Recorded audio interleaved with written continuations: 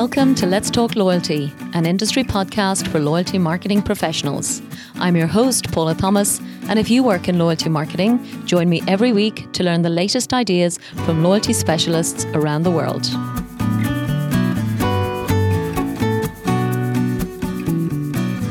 So today's show is brought to you by Epsilon and their People Cloud loyalty solution, which is a powerful platform that boasts over 50 years converting casual customers into lifetime fans.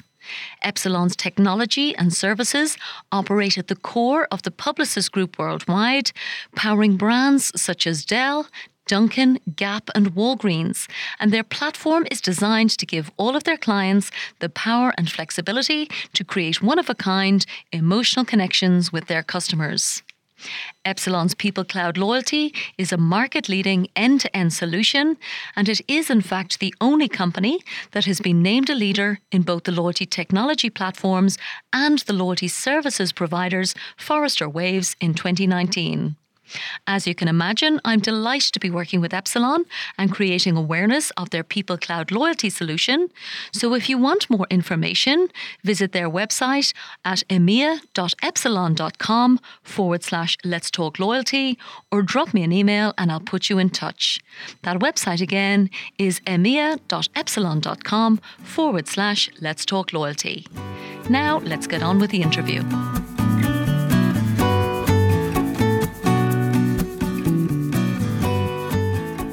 So welcome to episode 41 of Let's Talk Loyalty.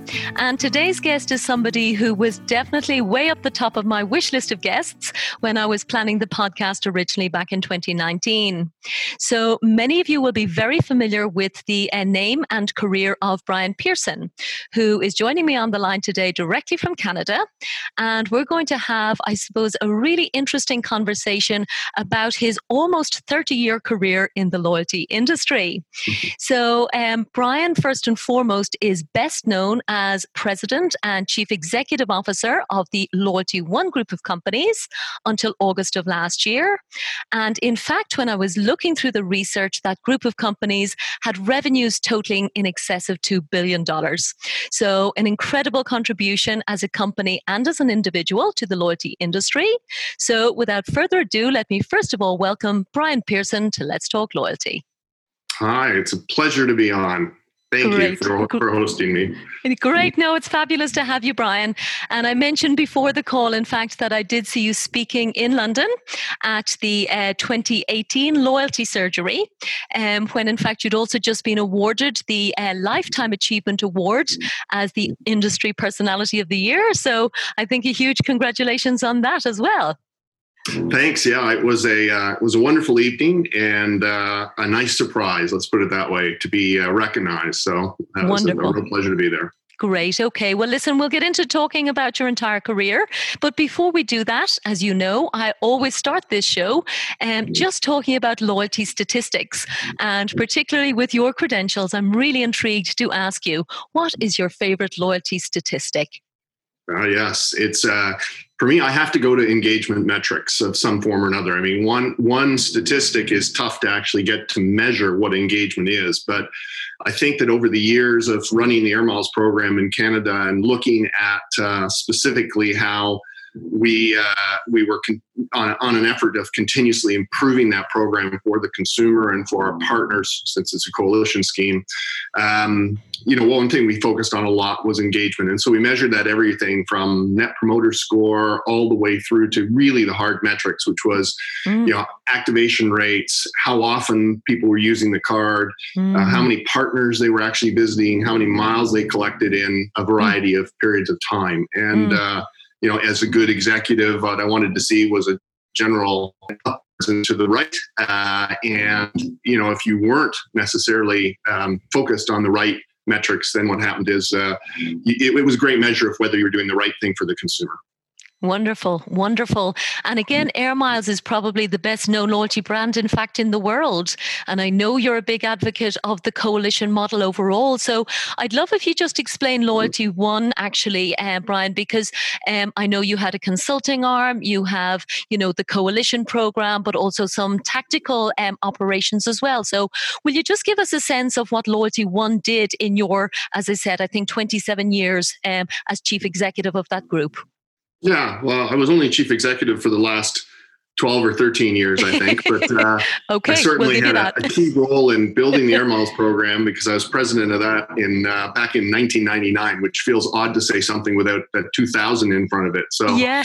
I think we started as the Air Miles reward program and really as an offshoot of Keith Mills's vision to bring coalition to the world. We focused on that primarily for probably a decade and a half, and then realized that we had some expertise and we wanted to think about how we would start expanding on that. So we bought a marketing services company, which later got folded into Epsilon as we were part of Alliance Data. That organization, and Loyalty One still is a division of Alliance Data. Okay. And then we really did, let's say, 3 or 4 things that I thought I was quite proud of as we progress the organization. Number one was we never took our foot off the gas pedal on just making Air Miles the best expression of a coalition program that we could make it. We knew that we had deep analytical roots in there, and particularly in high frequency retail, there was an opportunity to develop something akin to dunnhumby, but maybe with a slightly different focus in how we approach the algorithms and analytics. So we built Pressma, which has since been sold by Alliance Data to AC Nielsen. And Pressma was a retail analytics organization helping the merchant and the vendor community understand how to price and promote their products more effectively. And then we also made the acquisition of Brand Loyalty, which was a Dutch short-term promotions company back, I think, in about 6 or 7 years ago. And that really gave us a footprint and started to build an access point into high frequency retail on a global basis. And then, as you said, we had sort of a publishing and consulting area around Colloquy and Loyalty One Consulting, where, we were getting so much outreach from companies all over the globe that we really, for me, it did 2 things. Number one is it helped us understand how different organizations were thinking outside of the coalition and short-term loyalty sphere. So you get very focused on your own dirty laundry, let's say. And in addition to that, it just really made us think a bit more about where the industry was going and allowed us to position ourselves as thought leaders in the space. And so that was the main piece. The last element I did just before leaving was we ran something called Zero Gravity Labs. And the objective there was to create a brick and beam space independent of the company where we were testing technologies and really trying to understand everything from facial recognition, payment technologies, et cetera, to understand, how would this apply to the loyalty space and to put that kind of lens on the technologies and the very vibrant tech community which existed in Toronto and beyond. So, it was lots going on. If you go back to the book, Paula, that I wrote back in 2011, which was published in 2012, The Loyalty Leap. The funny thing there is, we talk about enterprise loyalty, and I think at the end of the day, we continue to march towards trying to create an organization that could support our partners as they thought about loyalty as a foundational element as they went to market from a strategy and from a customer engagement standpoint. Absolutely. And I did buy and read your book as well, Brian. So congratulations. And I know it was a bestseller. So The Loyalty Leap, I'll make sure that we link to that in the show notes. And I know your key focus was turning customer information into customer intimacy. Yeah. And in many ways, actually, again, none of us had any clue what was coming now.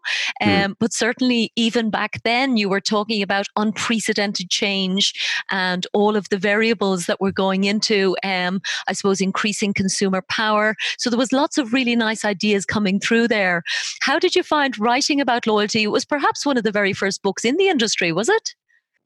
Well, there's a couple that preceded it that I actually really enjoyed, like Scoring Points, which Sir Terry Leahy, I think, wrote. One or Yes. was one of the prime architects of that. In Fred Reicheld's book, although I really felt it was a cure for insomnia, The Loyalty Effect, and then his later book on Net Promoter Score. I always, when I was writing mine, was trying to find a way to say, I want to make it readable and not a cure for insomnia. But anyways, I hope I achieved that. Yeah, it was and great. If anybody picks it up and they can hear my voice now, that they see my voice coming through in the book itself. Yeah. It's I think for me, it was really after having been in the industry for 15 years and understanding the potential that loyalty and customer data had, and seeing everything that was happening and the big trends in the marketplace. Yeah. The disintermediation of media, the power that was moving to the consumer. I kind of looked and said, loyalty's got a much bigger role to play in this. Customer data has a much bigger role to play in it. I actually, in preparation just for this call, picked up my copy and had an opportunity to leaf through it again. Great. And, in hindsight, I should have named it something other than the Loyalty Leap, because while the technology in the environment has shifted, and while I think the market and the prevalence of loyalty programs has continued to increase and develop, a lot of the themes that are underlying the book, which was this call to action to start using that information to create the right kind of relationships with customers, to focus on the fact that if you can connect with the consumer, be highly relevant to where they are in their stage, age, thoughts, passions, whatever in life, that you had a real opportunity to build emotional loyalty versus behavioral loyalty. Yeah. And, I think that where we are today in this COVID environment and again, while the technology has moved along, the foundational issues that were identified in the book, I think, unfortunately, are still largely unaddressed. And so it's still very relevant today. Yes, I do. I definitely found that. And I want to just go back to the technology piece that you mentioned, Brian, because it's something that fascinates me. I have a real passion for innovation. So, in terms of, where is the technology going, and, what should listeners be thinking about in terms of innovation? I read your article, for example. I know you write a lot for Forbes.com. So you were talking about AI, for example, artificial intelligence in the context of COVID-19. But I suppose I'm also wondering about the power of voice technology, such as Alexa and voice assistants. I'm looking at WhatsApp, for example. I know they launched a payments platform in Brazil this week. So I also wondering, what can we do with WhatsApp for loyalty? So are there particular technologies that you believe will be increasingly important for us to understand as loyalty practitioners? Yeah, I mean, I think you can kind of broadly put them into a number of buckets. I'm sort of free flow thinking now that you've given me this question. Put you on the spot, Brian. I'm sorry. Put me on the spot. I think but that incubation labs. On one side, when you're talking about WhatsApp and you're talking about Siri and voice activation, you have to think about how are the engagement methodologies, how's the consumer going to connect, what's the way that they're going to create outreach to you. And, we've seen that go through a massive change from the early days of when I started in this, where we were basically tied to direct mail, and excitement was when we did variable printing, and now I feel like a real dinosaur. But we were pushing the boundaries of what was possible back then, because we were trying to get to that one-to-one experience, or one-to-few at a minimum. So I think you need to be accommodating and really embrace whatever the technologies are about access and connectivity, and how you make it easy for the consumer to basically connect with you. So I think call that in the inflow pipe. And then in the middle, you've got really your data analytics, and you've got how you're actually going to understand who the consumer is and create that connectivity. And so a lot of that really hasn't changed. I think the ARI article in particular was just focused on the fact that different tools for different moments, different tools for different applications, and artificial intelligence, machine learning. It's the company CEO that I reference in there, Gary Ciranverto from Daisy Intelligence. He has a great saying, which is, let the humans focus on strategy and let the machines do what the machines do best. The run-of-the-mill pieces that underlie it and underlie everything. And so I think in the AI piece, it's really about, are we understanding and integrating all the tools that we have available and applying them to the right issues, right tool for the right problem. Let's put it that way. And then I think on the back end of this is really the outflow, which is how do you connect with the consumer? What's the engagement device? And certainly that's where we've seen the greatest amount of splintering in the last decade. Probably one of the biggest 2 decade spans of change that marketers have seen just in general. And I don't care if you're a loyalty marketer or just somebody trying to, move an FMCG through to the marketplace overall. The mechanism, if I took my toolbox from back in my Quaker Oats, FMCG days and tried to apply it to this, I'd be the lost person in the middle of the desert wandering around going like, what the heck is happening? Imagine being transported to today from, 30 odd years ago.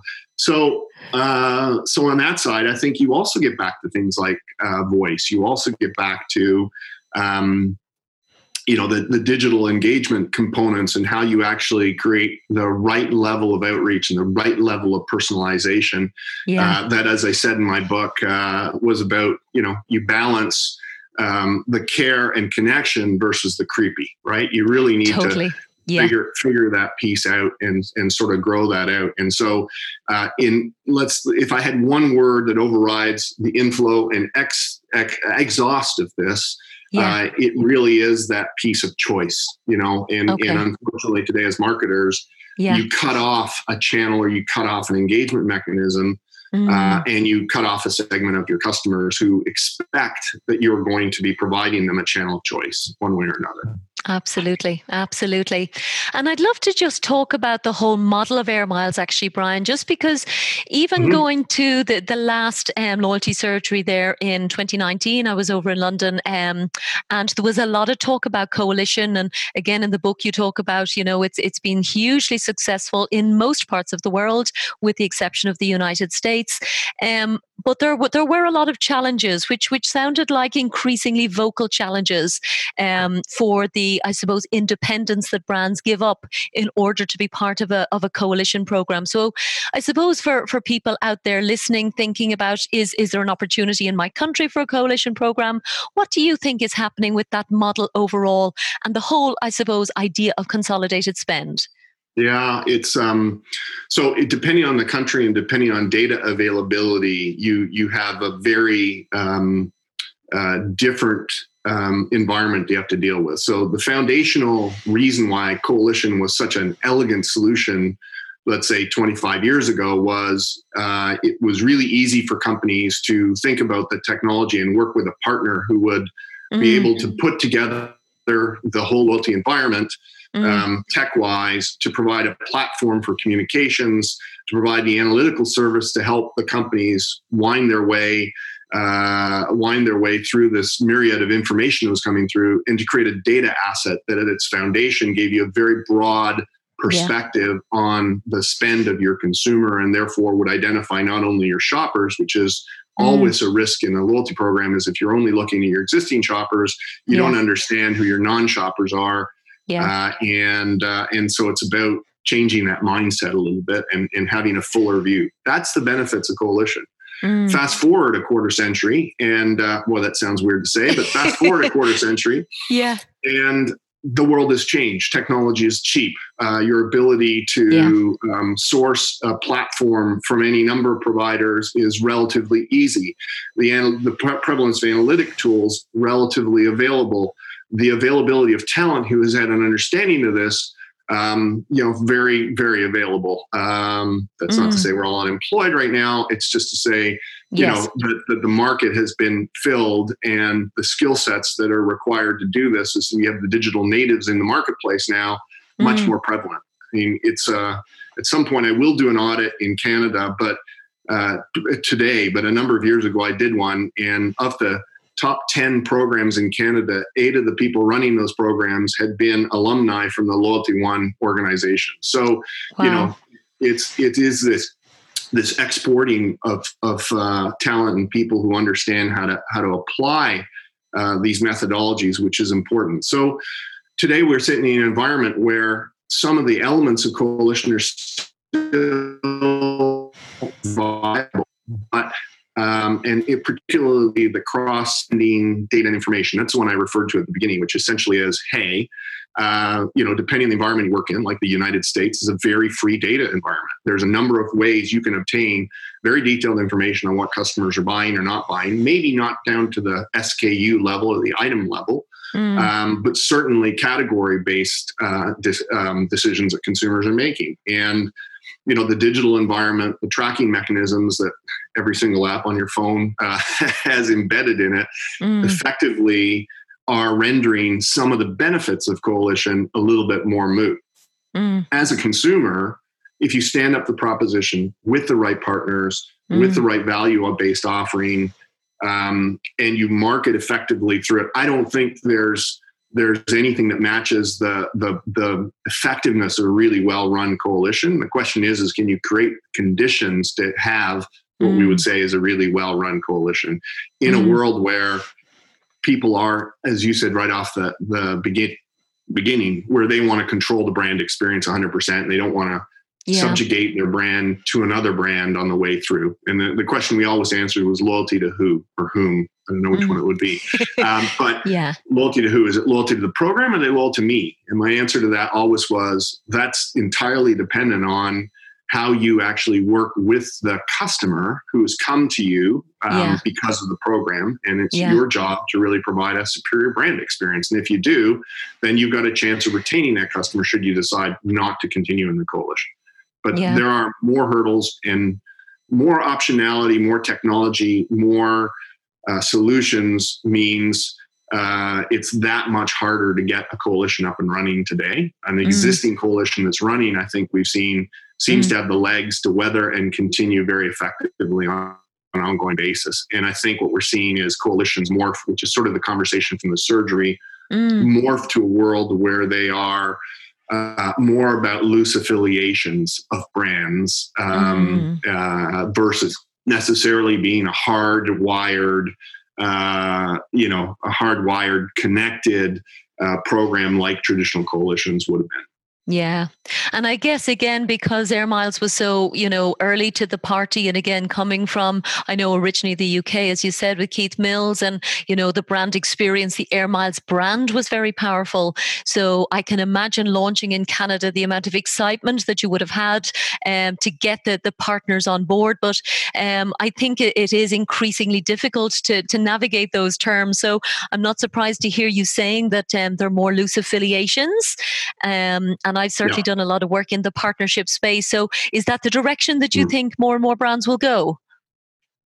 Well, I think we've seen that. And again, that comes down to it is about people wanting to control their experience much more tightly. And therefore, and loyalty is being recognized more and more as being a critical component of the overall brand experience. So, and so linking those things together, you kind of look and say, why would people prefer maybe to launch their own bespoke program as opposed to partnering up with something that's ready-made? And if they are going to partner, I think you'll see currency conversions or just affiliate relationships in terms of benefits flowing back and forth. And, that's effectively what the airlines have done forever, right? So I think that's your world, Paula, not mine. But it's no question that there's been in the travel industry a lot more of that has happened because you're trying to target and identify a very specific group of customers moving around. But exclusivity and some of the things that are hallmarks of a benefit of a national country by country based coalition, fall by the wayside when your customers moving around as much as it would in the travel industry. So one of the things I noticed in the article you wrote on Forbes recently, actually, Brian, was around, I suppose, the importance of practicality and creativity and how they are coming through. And just as you're mentioning the airline industry, I think there's some really interesting ideas coming through. So tell us, what do you think are the opportunities around that kind of space? Yeah, I think in general, I had this concept in the book, which was a framework I just always thought of when it came to loyalty. And it was this idea of the 3 R's, I would call it: rewards, recognition, and relevance. And, on the reward side, what has been encouraging to me, even as somebody who essentially made their livelihood off of the sale and redemption of points, is that they're seeing more programs that are experience-based, that are sort of de-emphasizing what I would say are the hard benefits of a program, and really focusing more on the soft benefits of enrollment or membership in a lot of ways, and finding ways to enhance the overall experience, and so they're leaning more on the second two R's, which is recognition and on relevancy, and the rewards, is part of that. In that, as you say, in the airline world, being on the plane is just a portion of what you have to do when you're traveling. Pre-travel, on the ground, the lounges, the concierge services, same thing. And when you land, in terms of express access through customs, and sometimes somebody will actually take you through the entire process. Those are the kind of elements which, as somebody who's been a frequent flyer, who spent far too much time on a plane, for business reasons, I really valued. I mean, I wanted to maintain my status. It had nothing to do with the points. It had to do with the overall experience, because my objective was to make the time I spent in airports or connecting to and leaving the plane as efficient as possible, and that was my mission, and that played a very important role. And so I tried to maintain and gain that status on 2 or 3 airlines, which I was able to do. It's frightening. In such a way that I had the choice between those when I was traveling, but it certainly narrowed the airlines I was operating with. And I think we will see more of that in retail. I think we'll see more of that in banking. It's great to see, in my opinion, it's great to see the creativity come to bear on those kind of opportunities for loyalty. And the 2 examples you gave, Brian, actually in that article, one was around a wine company, which amazingly, and I'd love you just to tell listeners about how they're managing to do sampling of new wines given the lockdown. Yeah, so this was early in the lockdown. I'd actually visited that winery in advance of COVID hitting. I made a trip through Oregon, wonderful wine country for anybody who's looking for an interesting trip.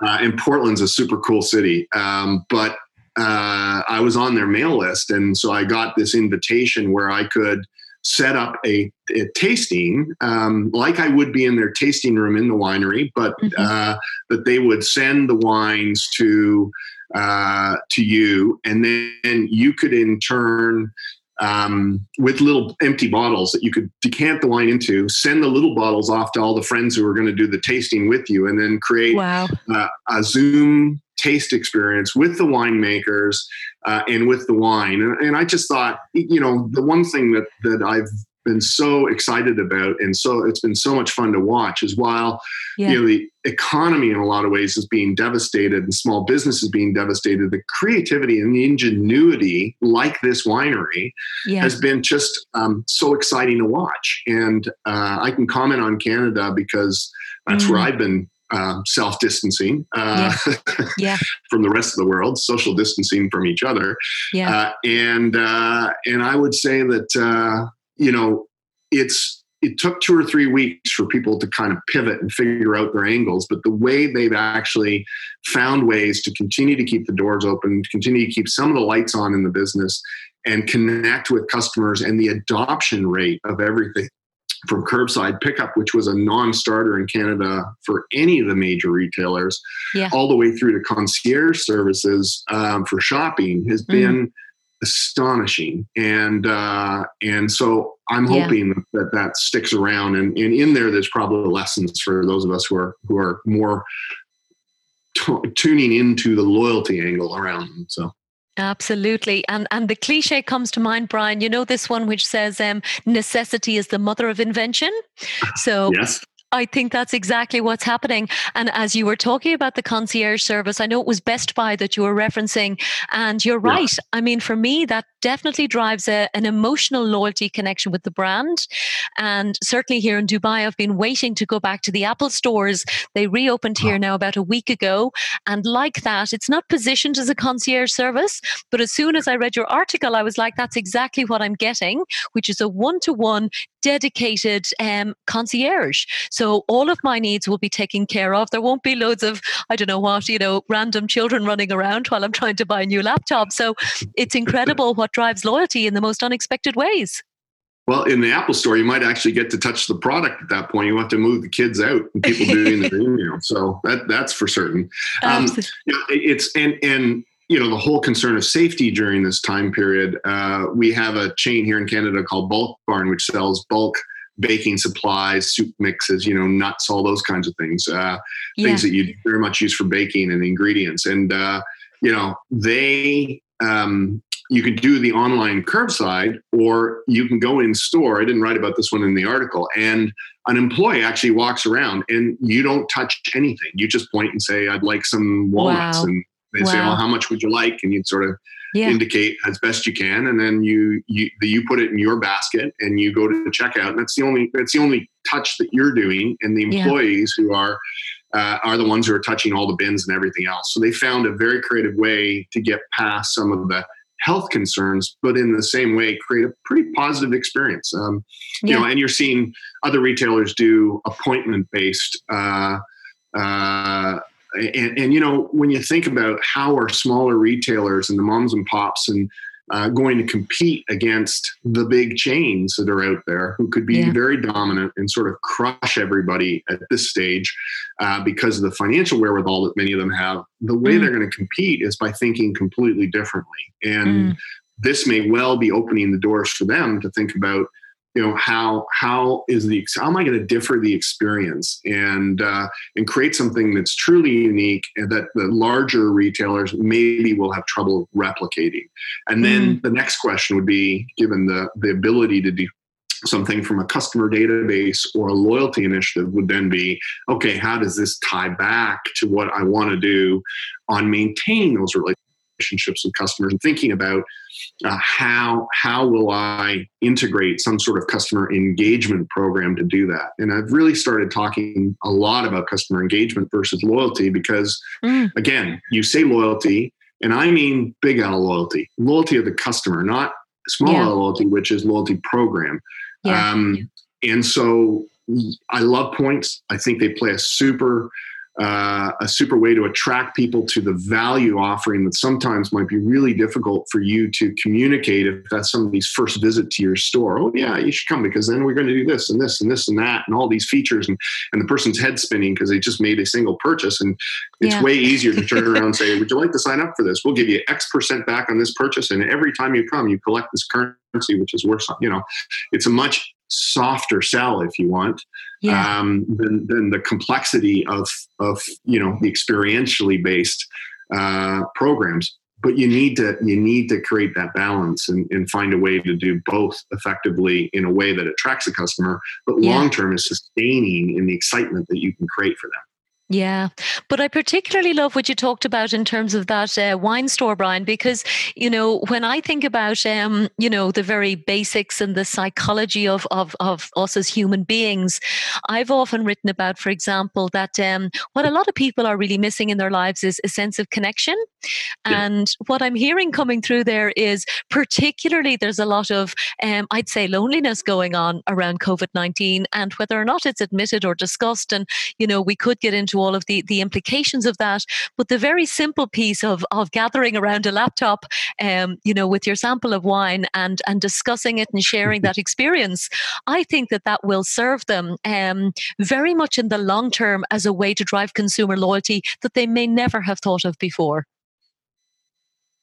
No, and it extends the experience. I mean, if you weren't in Oregon and in this little town and able to go to the winery, you could never have that experience. Now they have a national experience. They have an ability to connect with customers anywhere in the US. It's a little, they could probably do it internationally. It's a little more challenging to ship the wine with duties and everything. But you're right. It is about finding a new way to extend your brand and the brand experience overall. I feel like I'm pushing the book all the time. I love it. In advance of doing this, you gave me the opportunity to go back and flip through it again, which I haven't done in a number of years. Yeah. And I was kind of, shaking my head saying, wow, this stuff is still very relevant, which is sort of rewarding at some level. My favorite chapter in the book was a chapter on fear and hope. It was sort of turning fear on its ear. It was a 6th chapter. And I got to this little graphic there. We'd sort of done some work on understanding the psychology of consumer, the psychology of people at the deepest, almost Maslow's sort of lowest level on the hierarchy and working your way up. Yeah. And there were 5 foundational fears that I kind of referenced and then sort of said, how do you take advantage of working against those? So that was sort of like you have a fear of death of yourself or people who are close to you. You have a fear of strangers. You have a fear of the unknown or what might happen in the future, a fear of chaos, and a fear of, being insignificant. Those are sort of the baseline human fears that we all tie into. We'll talk about a period of time where we've dialed up the contrast on all of these, right? And so when you talk about community and bonding, that's the opposite of fear of strangers. Fear of the unknown sort of leads you towards the understanding and clarity, and fear of insignificance is being recognized and understanding the impact that you're having overall. And I think there's rich communication and tactical things that loyalty marketers can do, knowing who their customers are, how loyal they've been in the past, the connections they've had to the brand. How do you kind of put a pin in that and say, is there something in these territories that I can kind of build up? And I think that's what Flaneur, which is the winery, did so effectively with the wine tasting, is they connected with, existing customers who wanted to share experiences. That sort of speaks to significance. It speaks to recognition. It speaks to the community bonding. It's all those kinds of things all tied in neatly into a very simple offering. And that's the kind of clarity that I think we're all looking for at this particular time. As even as things open up, there's this huge amount of consumer uncertainty as to what they're going to do. I don't know what Dubai is like, but while it's open, what you're hearing here in North America is people aren't necessarily rushing back. They may be outside more. They may have increased their social circles, but it's not like you go to Macy's and it's overrun with people. A beach might be. That's a different problem, but the retail community isn't necessarily overrun with people. And that's because there have been alternatives put in place. And you know what? By and large, they're working pretty well. So that's what we're seeing. Yeah. And I liked the words you said, dialing up the contrast, Brian, because I do think there is this increasing fear of the unknown, but particularly unknown people. So strangers. And that's why I think a lot of people are kind of going, okay, my friends and my family, I kind of assume that that's okay to hang out with them, but maybe being in a retail environment just increases distrust. So again, back to your winery, that community. And actually, I was just thinking as you were speaking, probably the cleverest part was, providing the additional sampling bottles for you to involve your friends, because obviously that's a viral effect. It's a network effect. So you were the one who got to Oregon, and now presumably your friends and family around you are now aware of that winery as well. So just a lot of clever thinking that went into that, as we said, is working very well right now. Yeah, and it's interesting to see the sharp contrast. If you just stay on the winery for a second, is you've got Flaneur doing that, which is creating this, which is tapping into all sorts of current, very relevant cohort and community issues and safety issues and all the things we talked. And then on the other side, you've got the other wineries that I visited who have spent no end of time clearly discounting and just moving stock. And so I think the parallel there is very similar to what we've been talking about in the loyalty space, in that, you've got the wineries and loyalty programs who are just out there, they went silent for a little bit, and then you started to see offer, but it's all about the currency and what's there versus I think those operators who were on the other side of things, who said, no, I understand what's going on here. I'm going to use this as a communication means. I'm going to connect with customers. I want to make sure that there's a clear understanding of what we're doing. And, as things become more open, it's how do I create those little moments of community or special recognition that actually take my brand to a different place than just trying to sell somebody stuff or to get somebody to buy something from me. And if we could just put that in a bottle, that essence of kind of creativity, as you said, in a bottle, and then sort of just carry it forward with us as a little elixir that we can sprinkle on what we do, wouldn't the loyalty world be so much more exciting in the next 10 years? So let's bottle that up. Paula, we'll sell it to people. Let's see if we can do it. Totally. This is an amazing concept. And I want to refer to some words in your book, actually, which I thought were certainly true in 2012. I still think they're true now. Would you use the term, let's abandon the conquest mentality? And I thought, oh my God, yes, there is a lot of that in marketing, So it shouldn't be about conquest. It is about community and getting together. And it kind of feels in many ways quite different to the $2 billion corporation that we talked about, Brian, that you were leading in terms of the whole Loyalty One group. I know you talked a bit as well about CX and moving into the field of customer experience. So how do you see the loyalty and CX worlds going forward, alongside each other and overlapping? Or what's your view on those two different spaces? I think for me, it's a continuum. So overlapping is probably the best way to put it. Okay. I did talk about employee loyalty and its connectivity to this idea of enterprise loyalty within the book, and still believe very strongly in that. In fact, I sit on the board of directors of a company called Nudge Rewards, which provides an app that's downloaded onto the frontline employee in retail or hospitality, primarily their own device. And then companies can use that to make sure that the associates in their organization, right at the front line meeting the customer, understand products better, they're well trained, they can do peer-to-peer recognition, all those kinds of events, which have proven to actually enhance customer loyalty. If you are going into a retail location, you want to be talking to somebody who has a really good understanding on the product that they're selling and is very well connected to all the features of different experiences that retailer or the hospitality organization might present. And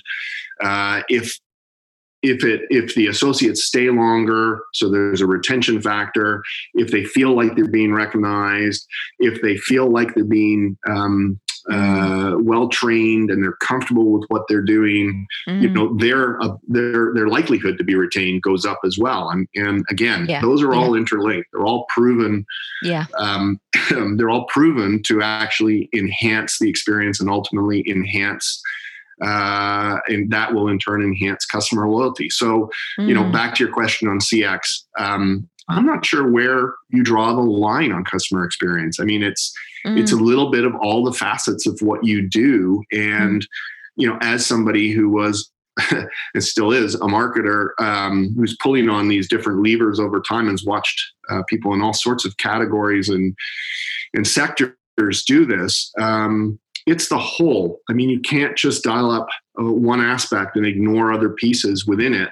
And what we've seen for many, many years, especially in retail, especially in North America, is this sort of race to the bottom, which is I'm just going to figure out how I become as operationally efficient as I can so that I can drop my prices and crush everybody else because I'm still making money and they aren't because I'm just more efficient. And I think that's not what the consumer is looking for. I think the consumer at the end of the day, they want a fair price, but how you define value is not just determined by the cheapest price. There's always going to be consumers out there who will take different categories and be indifferent to anything but price. But I think the vast majority of people are willing to pay a little bit more for something that creates a fuller, rounder experience. And you know what? Look at everything that's going on. I think climate change is going to push us in that direction. Sure. I think that all the social issues that are happening, how the world has reacted to that, spurred on by what's been going on in the U.S.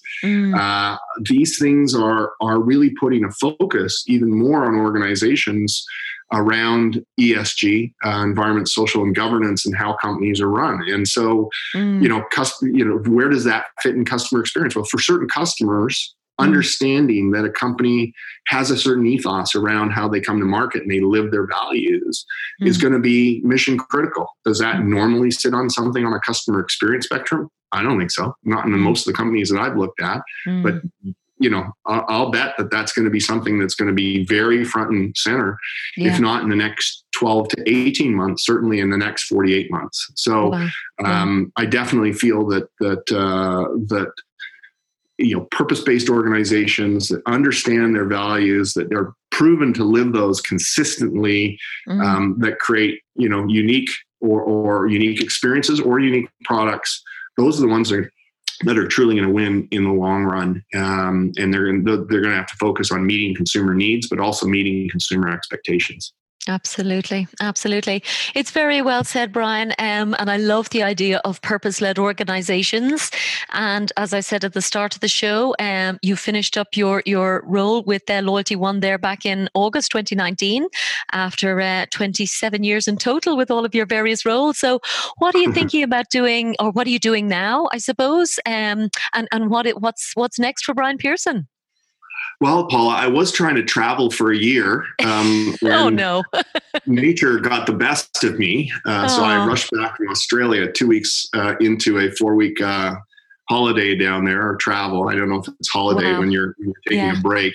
Yeah. But as I mentioned, I'm on the board of a couple of smaller organizations that I think are doing some interesting things, trying to keep myself and starting to reconnect back into what's happening in loyalty and analytics, and with a bit of a retail twist. And so, there's been lots of invitations like yourself, and I've been taking advantage of the opportunity to have some fun conversations and a little bit all over the world. I think I've had some speaking engagements which have been pushed off a little bit, but it's a few board roles, doing some advisory work with some interesting, when I see an interesting leader or interesting businesses, those are great opportunities just to have conversations. And I don't have a plan to go back and sit in the big seat anytime soon, but I'm very interested to help some of these fledgling ideas and companies that I think are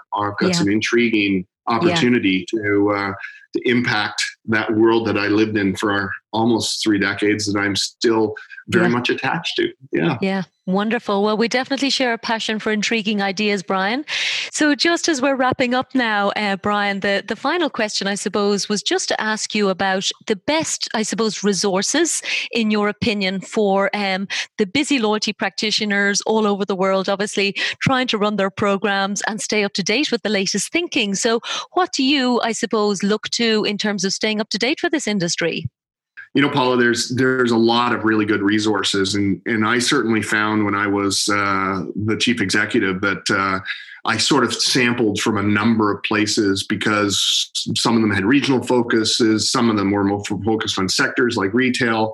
But I'll give you a few that I certainly go back as touchstones. I think the Wise Marketer.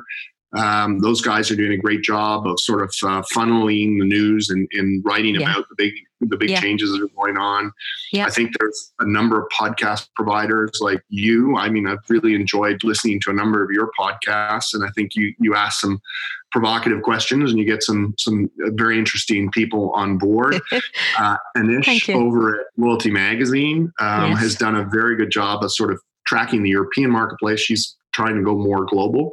And then Bond Brand Loyalty, in combination with Visa, has been doing a study for the last 10 years globally on trying to understand loyalty and customer experience and how different consumers are reacting to that. And we stopped doing the Colloquy study a few years ago. I don't think Loyalty One is continuing to do that now. So, Bond is probably your closest measure and a longitudinal view at what's going on. So those are some of the key resources that I would link into.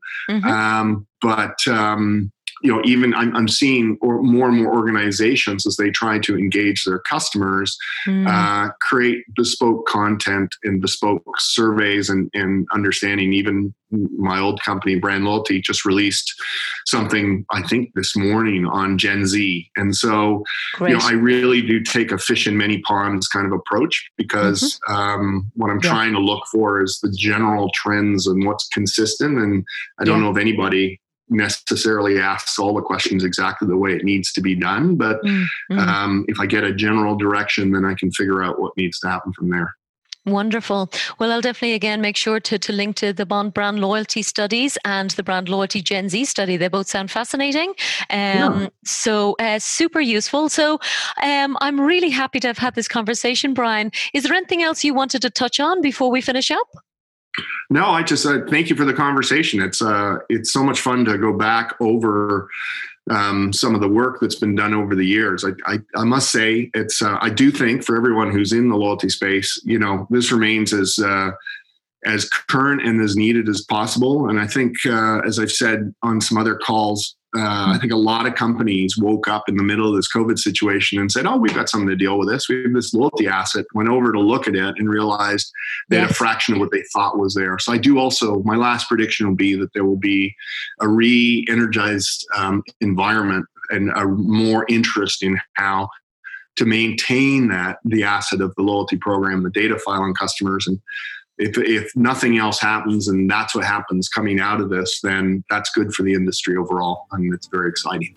Wonderful. Well, I totally agree with everything you've said, Brian. So just want to say thank you so much for your time. And from everyone at Let's Talk Loyalty, Brian Pearson, thank you so much. This show is sponsored by The Wise Marketeer, the world's most popular source of loyalty marketing news, insights and research. The Wise Marketeer also offers loyalty marketing training, both online and in workshops around the world through its Loyalty Academy, which has already certified over 150 executives in 18 countries as certified loyalty marketing professionals.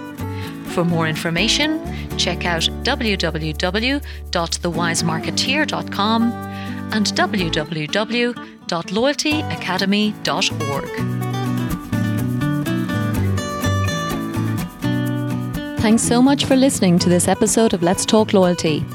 If you'd like me to send you the latest show each week, simply sign up for the show newsletter on letstalkloyalty.com and I'll send you the latest episode to your inbox every Thursday.